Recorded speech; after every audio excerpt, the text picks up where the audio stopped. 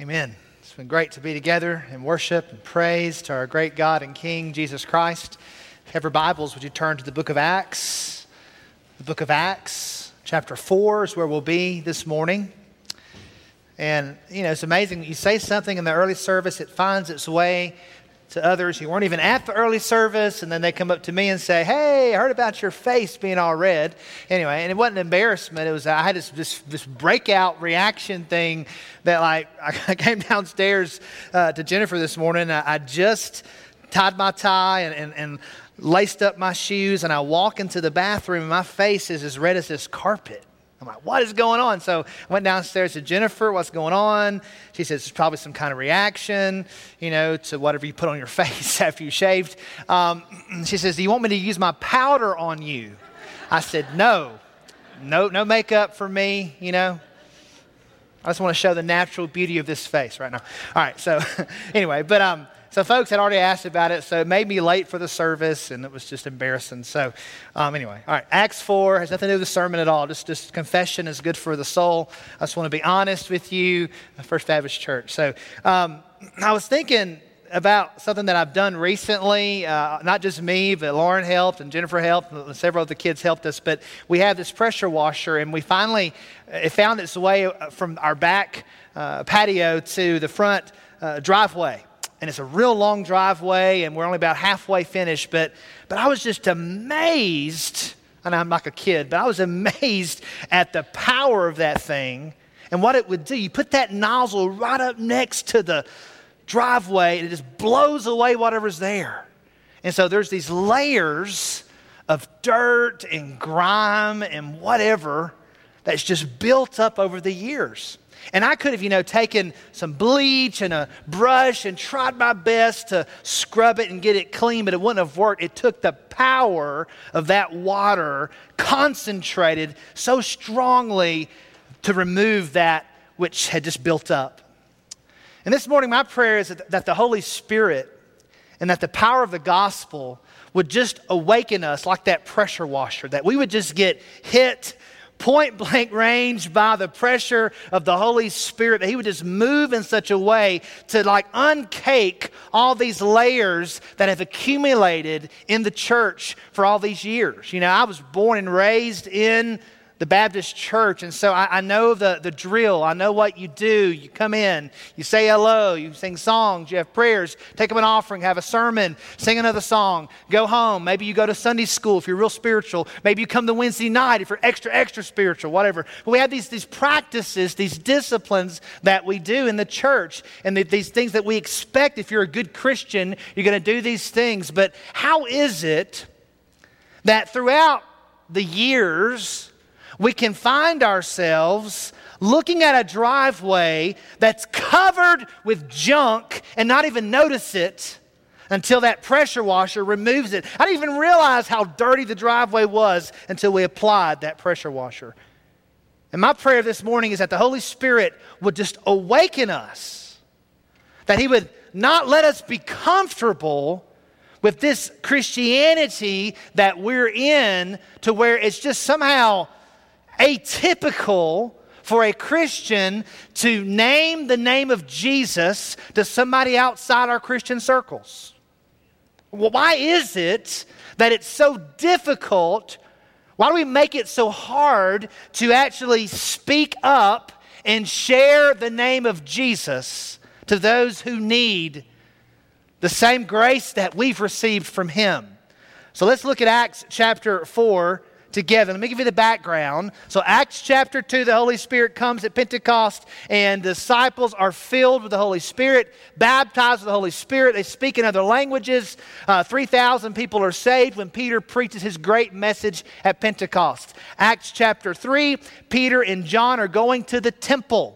And they're there at the hour of prayer. Also, there were 2 different times in the day that you would go to the temple to give an offering. And so there was this really smart beggar who stayed right by the gate at the very time that folks were bringing their offerings to God in hopes that they would give him alms, because he was this lame man who'd been lame from birth. Peter and John look at him, and Peter says, silver and gold I have none, but here's what I have. In the name of Jesus Christ, I give him to you. Rise up and walk. And the man begins to walk. A huge crowd forms. Peter preaches again the gospel, and 5,000 people are added to the church, but Peter and John are arrested. It was in the evening at this time. And so we come to Acts chapter 4, starting in verse 5. This is what happened the next day. On the next day, their rulers and elders and scribes gathered together in Jerusalem with Annas the high priest and Caiaphas and John and Alexander and all who were of the high priestly family. And when they had set them in their midst, they inquired, by what power, by what name did you do this? Then Peter, filled with the Holy Spirit, said to them, rulers of the people and elders, if we are being examined today concerning a good deed done to a crippled man, by what means this man has been healed, let it be known to all of you and to all the people of Israel that by the name of Jesus Christ of Nazareth, whom you crucified, whom God raised from the dead, by him this man is standing before you well. This Jesus is the stone that was rejected by you, the builders, which has become the cornerstone. And there is salvation in no one else, for there is no other name under heaven given among men by which we must be saved. And when they saw the boldness of Peter and John and perceived that they were uneducated common men, they were astonished. And they recognized that they had been with Jesus. But seeing the man who was healed standing beside them, they had nothing to say in opposition. But when they had commanded them to leave the council, they conferred with one another, saying, what shall we do with these men? For that a notable sign has been performed through them is evident to all the inhabitants of Jerusalem, and we cannot deny it. But in order that it may spread no further among the people, let us warn them to speak no more to anyone in this name. So they called them and charged them not to speak or teach at all in the name of Jesus. But Peter and John answered them, whether it is right in the sight of God to listen to you rather than to God, you must judge, for we cannot but speak of what we have seen and heard. And when they had further threatened them, they let them go, finding no way to punish them because of the people, for all were praising God for what had happened. For the man on whom this sign of healing was performed was more than 40 years old. When they were released, they went to their friends and reported what the chief priests and elders had said to them. And when they heard it, they lifted their voices together to God and said, Sovereign Lord, who made the heaven and the earth and the sea and everything in them, who through the mouth of our father David, your servant, said by the Holy Spirit, why did the Gentiles rage and the people plot in vain? The kings of the earth set themselves against the rulers, and the rulers were gathered together against the Lord and against his anointed. For truly in this city there were gathered together against your holy servant, Jesus, whom you anointed, both Herod and Pontius Pilate, along with the Gentiles and the peoples of Israel, to do whatever your hand and your plan had predestined to take place. And now, Lord, look upon their threats and grant to your servants to continue to speak your word with all boldness while you stretch out your hand to heal, and signs and wonders are performed through the name of your holy servant Jesus. And when they had prayed, the place in which they were gathered together was shaken, and they were all filled with the Holy Spirit and continued to speak the word of God with boldness. This morning I have 5 truths from this passage about speaking up. And these are in your bulletin insert. Also, they should be on the screen. Number 1, we will speak up as gospel witnesses boldly when we are filled with the Holy Spirit. Acts 1:8 is the outline verse for the entire book of Acts. What does Jesus say there to his disciples? But you will receive power when the Holy Spirit has come upon you, and you will be my witnesses in Jerusalem and in Judea and Samaria and to the end of the earth. Not you might be my witnesses, you should be my witnesses, you ought to be my witnesses. No, you will be my witnesses. When the Holy Spirit has come upon you. When you're filled, baptized, doesn't matter what kind of language you use. When the Holy Spirit comes upon you, disciples, you will be my witnesses. You will have power like you've never had before. And that's exactly what happens. You get to Acts chapter 4, our chapter this morning. Look again at the first part of verse 8. Then Peter, filled with the Holy Spirit. All right, look at Acts 4:13. Now, when they saw, they being the religious crowd, the leaders, the Sanhedrin, when they saw the boldness of Peter and John. Here's a question. How can we claim to be filled with the Holy Spirit if we are not speaking up and sharing the gospel of Jesus Christ? I understand what the Bible teaches, that when we're born again, we receive the Holy Spirit, we're baptized into the body of Christ. But how can we say that we're being led, empowered, filled, anointed by the Holy Spirit when we are not speaking up and sharing the good news of Jesus?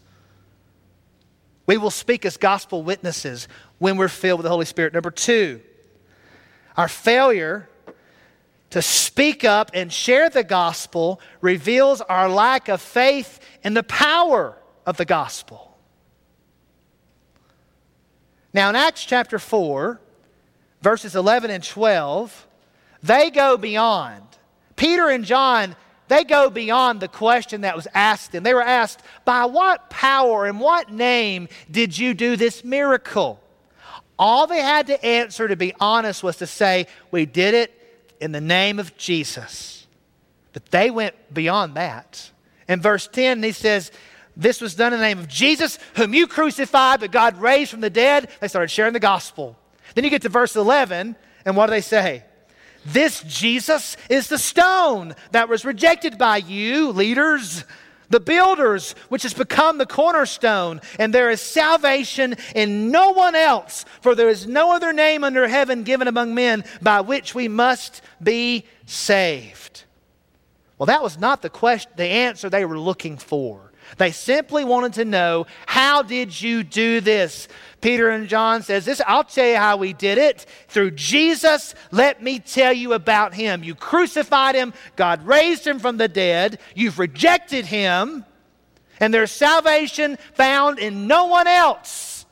Leaders, you're not going to find it in your Torah, in your Old Testament covenant. You're not going to find salvation anywhere else but in the name of Jesus Christ. They were bold in their witness because they had power from God. The Holy Spirit anointed them, and they had great faith in the power of the gospel.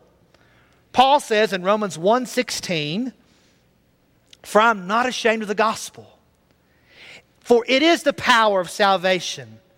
Power of God for salvation to everyone who believes, to the Jew first and also to the Greek. Paul was not ashamed of the gospel. 2 Timothy 1:7-8. For God gave us a spirit not of fear, but of power, love, and self-control. And why did God give us this kind of spirit? Verse 8. Why? Therefore, in light of that, do not be ashamed of the testimony about our Lord, nor of me, his prisoner, but share in suffering for the gospel by the power of God. We need to pray as a church for Andrew Brunson. He's imprisoned right now in Turkey. He's a Presbyterian pastor. We should have his picture. There he is. Presbyterian pastor of the Evangelical Presbyterian Church of America. He's been in Turkey for about 23 years, been in prison for almost 2 months. There was this coup against the government, and they arrested certain Christians, and now he's a bargaining chip between their government and our government. This is what he wrote in March of this year. He wrote, let it be clear, I am in prison not for anything I have done wrong, but because of who I am, a Christian pastor. I desperately miss my wife and children, yet I believe this to be true. It is an honor to suffer for Jesus Christ, as many have before me. My deepest thanks for all those around the world who are standing with and praying for me. This last week, he had a trial. He's had multiple trials, multiple hearings. And the ruling was he'd have to wait until the next one, which is October the 12th. But he had the opportunity to speak before that council of leaders. One pastor from North Carolina who was able to witness the testimony said this. He said Andrew's testimony was absolutely powerful.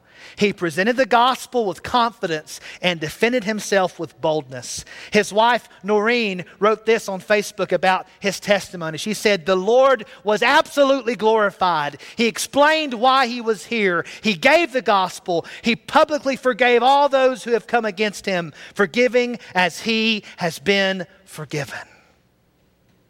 Andrew Brunson is not ashamed of the gospel of Jesus Christ, knowing that the power of the gospel means that there will be suffering if we dare to speak up the name of Jesus Christ. Did nothing wrong in their government, yet is imprisoned for simply speaking up about Jesus. Number 3, there always has been and always will be opposition to the name of Jesus. Expect it when you speak up. Look back at Acts 4:25 and 26. This is a direct reference to Psalm 2, 1 and 2. "Who through the mouth of our father David your servant said by the Holy Spirit, why did the Gentiles rage and the peoples plot in vain? The kings of the earth set themselves, and the rulers were gathered together against the Lord and against his anointed." Anointed there is Christ or Messiah. For hundreds of years, thousands of years, nations have come against the Lord and his anointed one, Jesus Christ. We should expect it when we speak up. Look at verse 27. As the church understands this prophetic statement in Psalm 2 was taking place in their generation. They say, "For truly in this city there were gathered together against your holy servant Jesus, whom you anointed, both Herod and Pontius Pilate, along with the Gentiles and the peoples of Israel." They were gathered against Jesus. Gathered against Jesus. Opposing Jesus. These disciples, they had no leverage with the government. Rome said, "Caesar is Lord." The Jewish leaders said, "This man is a farce. He's a heretic. Don't follow this Jesus." In fact, they decide the following. They say, "How can we stop them? We cannot dispute this miracle." They confer together and say, "Let's do this." Acts 4:17b. "Let us warn them to speak no more to anyone in this name." They could speak in God's name, but they couldn't speak in Jesus' name. Don't miss that. Acts 4:18. "So they called them and charged Peter and John." They called them not to speak or teach at all in the name of Jesus. They could teach from the Old Testament, sure, but don't speak the name of Jesus. Acts 4:21. "And when they had further threatened them." Now we can only imagine what else they said to them. That's a summary verse. But maybe, just maybe, they said, "You remember your Jesus that you follow? What happened to him?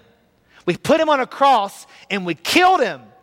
And we'll do the same to you if you keep speaking in his name." Who knows what they said, how they said, but they were threatening them enough to where they left from there and immediately began to pray with the church.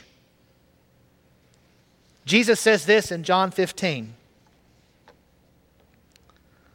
And I know these verses are hard for us because we're in this like pseudo-Christian, Judeo-Christian bubble kind of in the South. And I could walk into a city council for the city of LaGrange and actually do an opening prayer for them. And I'm thankful for that freedom. I'm thankful for God-fearing leaders that want to welcome prayers in the name of Jesus. And believe me, I pray in the name of Jesus wherever I am, publicly like that. But this is the world we live in. This is the world that Andrew Brunson lives in Turkey. Jesus says this, John 15:18, "If the world hates you, know that it has hated me before it hated you. If you were of the world would love you as its own. But because you were not of the world, But I chose you out of the world, therefore the world hates you. Remember the word I said to you, a servant is not greater than his master. If they persecuted me, they will also persecute you. If they kept my word, they will also keep yours. But all these things they will do to you on account of my name, because they do not know him who sent me. It's all on account of the name of Jesus. If we just keep quiet about Jesus, there'll be no persecution, no suffering, no issues. And that's what the world wants us to do. Just keep your Christianity, keep your Jesus inside the walls of your churches. That's fine and good, but the gospel says that we're to go and share and speak up that message. And we should expect persecution. And if we're not receiving it, it's because of two reasons. Number one, either we are not speaking up about Jesus, or number two, we're just blessed to be in this nation to where there's some Christian influence around us, but that is quickly changing. John Wesley was perhaps one of the strongest, boldest evangelists of his generation. Rode hundreds of thousands of miles on horseback. One day he was riding and it dawned upon him, it'd been 3 days since anybody had thrown eggs at him or bricks at him. He thought, I've backslidden. I'm not walking with God like I should. God's not giving me the power of his presence, his anointing. I've lost it. So he falls to his knees off the horse and begins to pray, oh God, search me. Am I in sin in any way, God? Give me your presence. I need your power, God. Wow. I'm not sure if that happened or not. Man, that was perfect timing, Robbie. Anyway, poor sound guy, he always gets mentioned with stuff. All right. So John Wesley's praying. That's not what happened. There wasn't a sound system, but there was this guy who was rough and said, there's that Methodist preacher. I'll fix him. And he picks up a brick and throws it at him. Of course, it misses him. And Wesley's on his knees praying. He sees a brick pass him by. He says, yes, Lord, thank you. Gets back on his horse. I have your presence. I have your power. He expected persecution. And when he wasn't getting it, he assumed there was sin in his life. And I would say if we're not getting it, it's probably because there's sin in our life, and it's the sin of silence, of not speaking up the name of Jesus Christ. Number 4, our priorities are misplaced when we pray for personal protection rather than for more gospel boldness to speak up. So they're threatened. Don't speak anymore in his name. They refused to cave. They said, you'll have to judge whether it's right for us to speak in his name, but we cannot help but speak about all that we've seen and all that we've heard. And they go back to the church and they pray. Look at verse 49 of Acts 4. And now, Lord, look upon their threats and grant to your servants to continue to speak your word with all boldness, while you stretch out your hand to heal, and signs and wonders are performed through the name of your holy servant Jesus. What do we pray in those situations? Lord, protect us. Lord, keep us. Lord, give us favor with the government. God, please. And it's okay to pray things like that, but in this context, they had every right to say, God, keep us safe, keep us protected. But that shows that they didn't have a self-centered priority. Their priority was the gospel. They said, God, give us boldness, stretch out your hand, heal people, let there be signs and wonders that we might exalt the name of Jesus Christ. Their motivation was spot on. And so many times ours isn't. Look at Romans chapter 10, a very evangelistic missions passage. In verse 13, a verse that we all want to claim and believe. But do we obey verses 14 through 17? For everyone who calls on the name of the Lord will be saved. As the band sang, I will call upon the Lord. He will save and deliver you wherever you are, whatever you're facing. That's our God. Look at verse 14. How then will they call on him in whom they have not believed? And how are they to believe in him of whom they have never heard? And how are they to hear without someone preaching? And how are they to preach unless they are sent? As it is written, how beautiful are the feet of those who preach the good news. But they have not all obeyed the gospel. For Isaiah says, Lord, who has believed what has heard from us? So faith comes from hearing, and hearing through the word of Christ. In Acts 4, 24 through 30, they pray to the sovereign Lord. And they understood that Herod and Pontius Pilate simply did all that God had predestined for them to do. They could not stop God's salvation plan to save the world through the sacrifice of Jesus Christ. And this same sovereign Lord they prayed to for more boldness, that God would stretch forth His hand and heal and do signs and wonders. This same sovereign God has sovereignly chosen the proclamation of the good news of Jesus Christ, that's the gospel, as the primary means by which people are saved from their sins. If I were to ask the congregation this morning, among those here that are followers of Jesus, I would argue, maybe expect 90 to 95% came to know Jesus Christ through a verbal witness. A preacher, your parents, someone, a friend, someone told you about the Lord Jesus Christ. Someone called you to receive Jesus Christ. Faith comes by hearing, and hearing by the Word of God. How will people hear if we don't speak up the name of Jesus Christ? Well, Kate, I'm afraid. I don't know what to say. What do I say to people? I'm afraid. Psalm 34:4 will solve that for all of us who are afraid. I sought the Lord, and He answered me and delivered me from all my fears. There it is. Number 5, we cannot live off past experiences, but need fresh fillings of the Holy Spirit to speak up faithfully. Acts 4:24, and they lifted their voices together to God. They had a prayer meeting, and all of them prayed, and it was loud, and it was glorious, a fragrant aroma to God. And the prayer they prayed, what happened? Acts 4:31 is the result of their prayer. And when they had prayed, the place in which they were gathered together was shaken. Can you imagine? Physically shaken. There was an earthquake of the Holy Spirit. And they were all filled with the Holy Spirit and continued to speak the word of God with boldness. Well, hey, I thought Peter was filled with the Spirit in Acts chapter 2. I thought he spoke in other languages and preached, and 3,000 were saved, and that was his coming out sermon, and he could just live his whole ministry based on what happened. But no, the Bible says he had to be filled with the Spirit. We need regular fillings. And this morning I cried out to God early and said, Lord, I need a fresh filling of your Holy Spirit, that I might not be ashamed of the gospel, that I might speak up. I had a great chance in the line at Walmart yesterday. The cashier had crosses all over her, and I talked about the cross, but I stopped short of saying the name of Jesus. Why would I stop short of sharing about Jesus with someone? So I confess that. I need a fresh filling of the Holy Spirit. We all need it continually. We can't live off the past.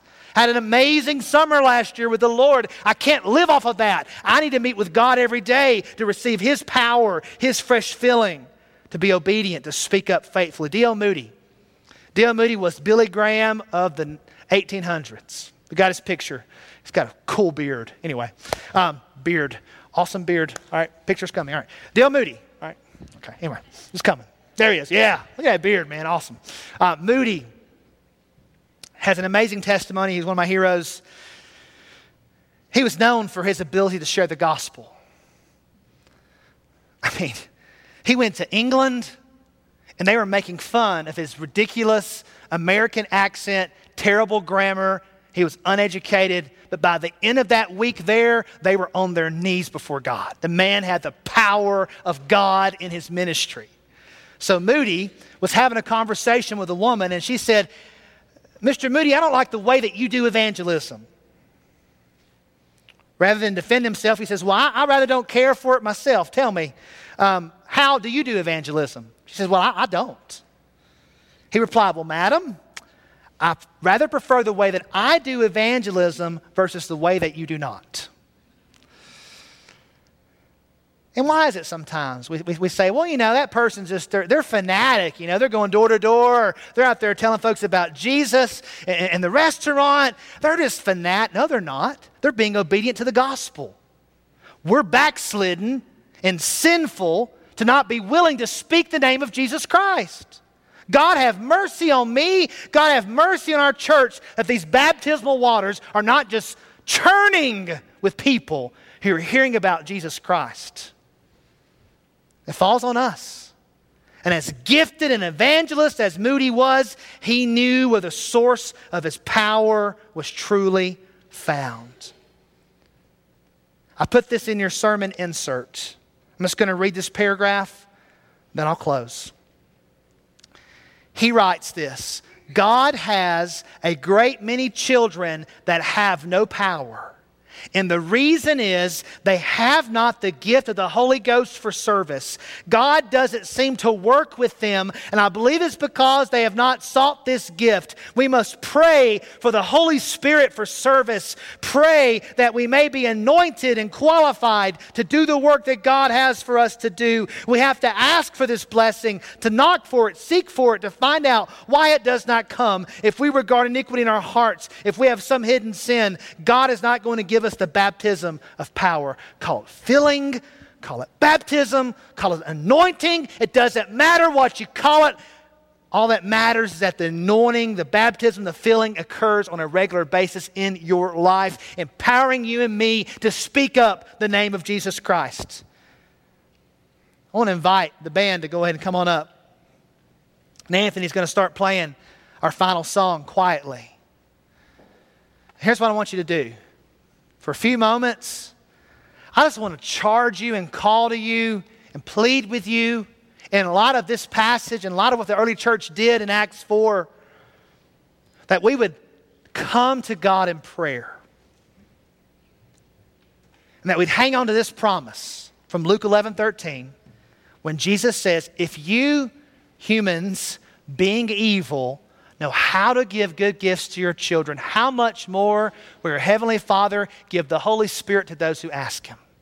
So this morning, I want you to ask for the anointing of the Holy Spirit in your life.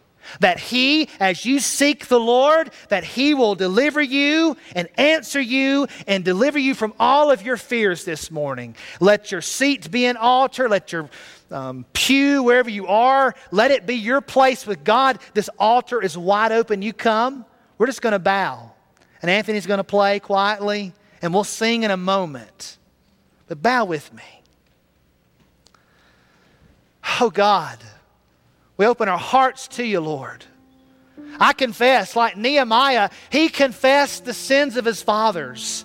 He confessed sins that were committed before his time. God, I confess that as a church, we've let these layers build up, somehow justifying that we can be an obedient Christian and not give a verbal witness of who Jesus is. Lord, have mercy on us for being so selfish, for being so afraid. Let the Holy Spirit this morning, like that pressure washer, just blow away all the layers and excuses that we make. Lord, I pray that we won't care what our neighbors think. Father, I pray that we won't be so concerned about what our classmates think, our coworkers think, but that we, like Peter and John, would say, we cannot help but speak of what we've seen and what we've heard. So this morning, God, perhaps someone today needs to see and hear for the first time the gospel. Perhaps today is a day of a new life. But God, I believe the majority of us here today need a fresh filling of your Holy Spirit. God, let us seek, knock, confess, claim, believe in the name of Jesus Christ today. Let's take about 2 or 3 minutes. If you want to come to the altar, you can. Just pray. Just ask God to fill you with courage and boldness. And believe that He will, because He wants you to be that way. He wants me to be that way. And we'll close our service with In Christ Alone.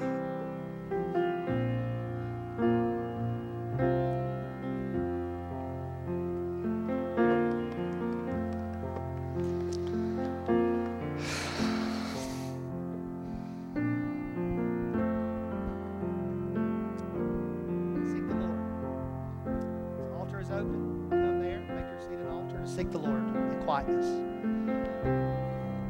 Hey, brother.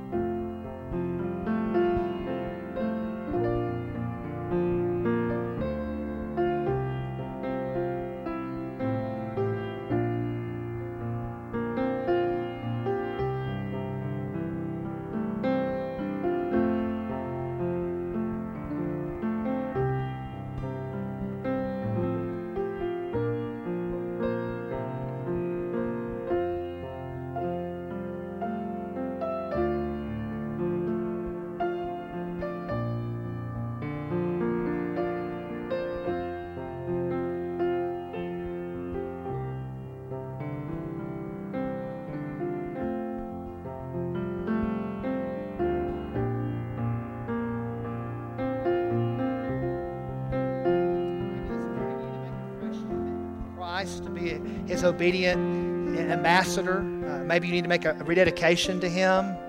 This altar is open. I'll be here to pray with you. Ask God to give you his boldness, his power, his spirit.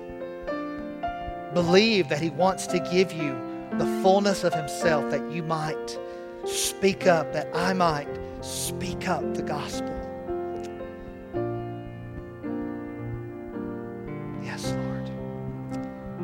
I want to invite you to stand now, or you can remain seated however you want to worship God. The band's going to lead us now to sing a song all about Jesus. That's where the power's at. The name above every name, the name of Jesus. Let's worship him. Be obedient to him.